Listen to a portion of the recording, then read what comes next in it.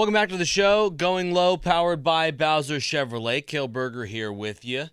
Probably dodging some raindrops out there right now if you're trying to head out to the course. Hopefully the weather clears. I'm getting the opportunity to play today in one of my favorite events of the local golf calendar. That would be the Dick Groat Pit Celebrity Golf Classic out at Champion Lakes.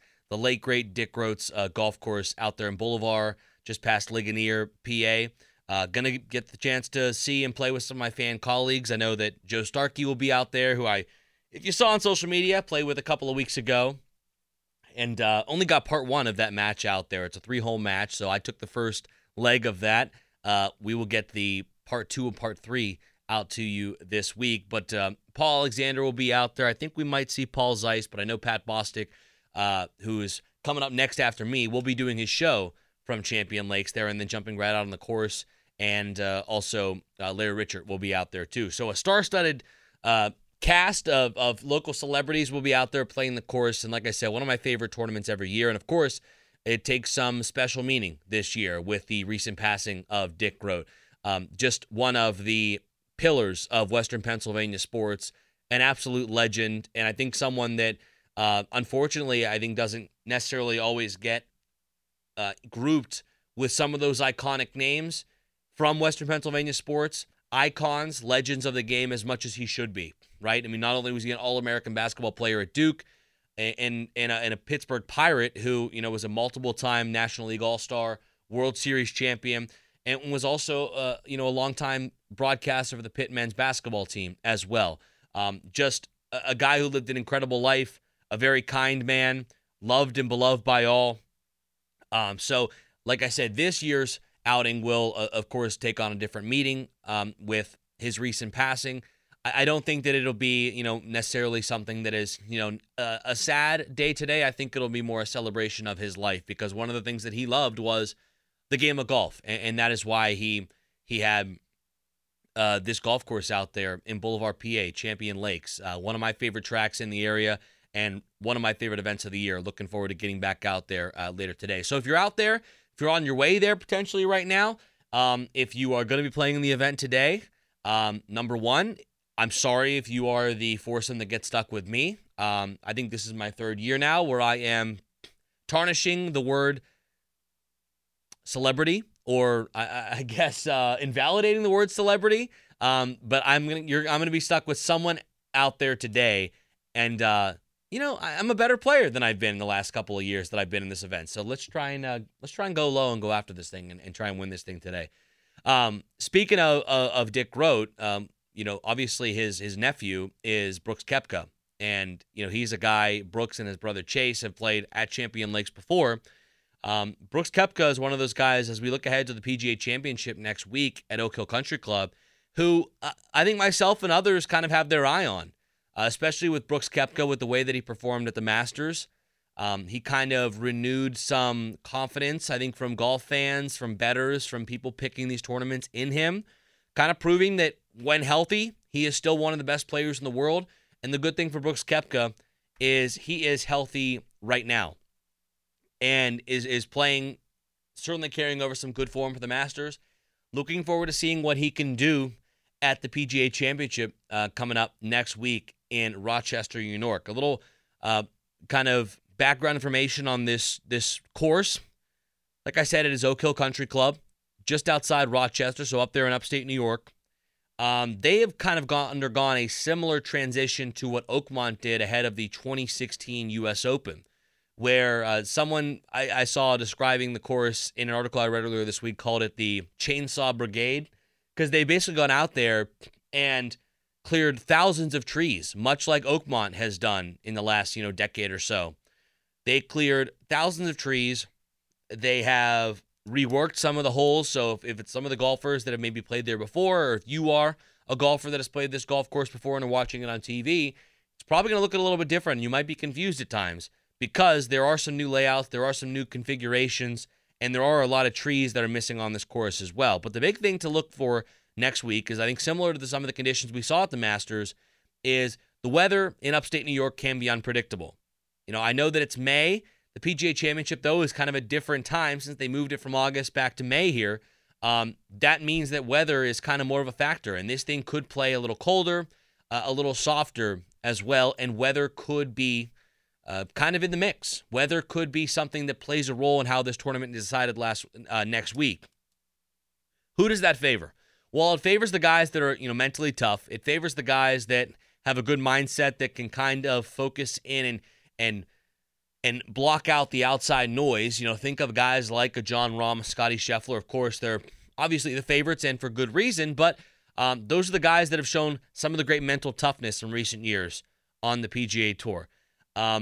Also, I think it favors some of the long hitters. Those guys certainly qualify as that as well. So if we're looking at who are some of the favorites, and then we can pull up the odds here to kind of see, who are guys that, we like, who are guys for the PGA Championship next week that maybe we don't like. Of course, those favorites, like I said, are Jon Rahm and Scottie Scheffler. Rahm is plus 750. Scheffler is right behind him at plus 800. Third best odds goes to Rory McIlroy. And Rory is the guy that, similar to the Masters, I'm not really high on Rory McIlroy now either. Rory is in a very weird place, I feel like, with his golf game at the current moment. If we look at what Rory has done recently, okay, looking back on this season here, he, of course, missed out and did not play in the RBC Heritage. That was his second designated event that he missed, so he forfeited $3 million. That came after he missed the cut at the Masters. He's also missed the cut at the Players, and you kind of rope that in with a tied for second at the Arnold Palmer Invitational at Bay Hill. At the Wells Fargo Championship at Quail Hollow last week, he was tied for 47th. He was even par in that tournament. So he kind of won the CJ Cup in South Carolina to start the season, and then he went tied for 32nd, tied for 29th at the Waste Management and then the Genesis Invitational. Misses the cut at both the Masters and the Players, and all sandwiched in all of that is he had a runner-up finish tied for second at Bay Hill. So overall, I know that Rory's got a top two and a win, but in some of the marquee events on the biggest stages, Rory McIlroy has faltered or has not shown up this year. The two biggest tournaments to date, the Masters and the Players, he didn't even make the weekend. And at two other designated events, the Genesis and the Wells Fargo, he's not even in the top 20. Not even in the top 25. Same can be said for the Waste Management Phoenix Open. So when I look at this golf tournament coming up next week, the PGA Championship, I know Rory has the third best odds according to Vegas. I'm not touching Rory McIlroy. Because like I said, when weather is going to be a factor, and it seems like it's going to be next week, or there's always the chance that it could be, coupled with the fact that this is a high leverage situation, Rory is trying to win as many majors as he possibly can right now. It's not the pressure of the Masters in the sense that he needs the Masters to complete the career Grand Slam the way that Jordan Spieth needs the PGA to complete the career Grand Slam. He is still at a point where he is playing every week in, week out for his legacy. Trying to stack majors, trying to stack PGA Tour wins. And it looks like this season, for one reason or another, and who knows why, it looks like the pressure is getting to Rory McIlroy. So if I'm looking at who I'm picking next week, and I'm scrolling up and down the list of odds, I gotta say, I want no part of Rory McIlroy. And Rory has just been, it's not that there's a lot of drama with Rory, but he's skipping out on designated events, something that he advocated for, was one of the big driving forces behind. I don't even think he talked to the media or really explained himself last week at Quail Hollow. And he's just played erratically all year. He's had issues with his driver. He's missed cuts at the two biggest events of the year thus far. I want no part of Rory McIlroy next week. Elsewhere, looking on this, list of odds here, in terms of who are some of the favorites, I like a guy like Xander Schauffele. Xander Schauffele has played very, very good golf this year, coming off a runner-up finish at the Wells Fargo last week. Overall, you look at what Xander has done. I mean, his last 3 tournaments he's played, he's finished tied for 4th or better. He was tied for 10th. He was a top 10 at the Masters. But he was finished 4th at the RBC Heritage, tied for 4th at the Zurich Classic, playing with his buddy Patrick Cantlay in that, best ball kind of format or scenario. And he's a runner-up last week at Quail Hollow in the Wells Fargo at 15 under. He has been absolutely dialed in for the better part of a month now. So if there's anyone that I'm looking at that I'm really high on, that I would say if you're trying to look for a potential wager to throw some money on, I would look at a guy potentially like Xander Schauffele, who I think is potentially a great bet to go out and win the PGA Championship next week. I mentioned Brooks Koepka too. I think I'm a believer in Brooksy.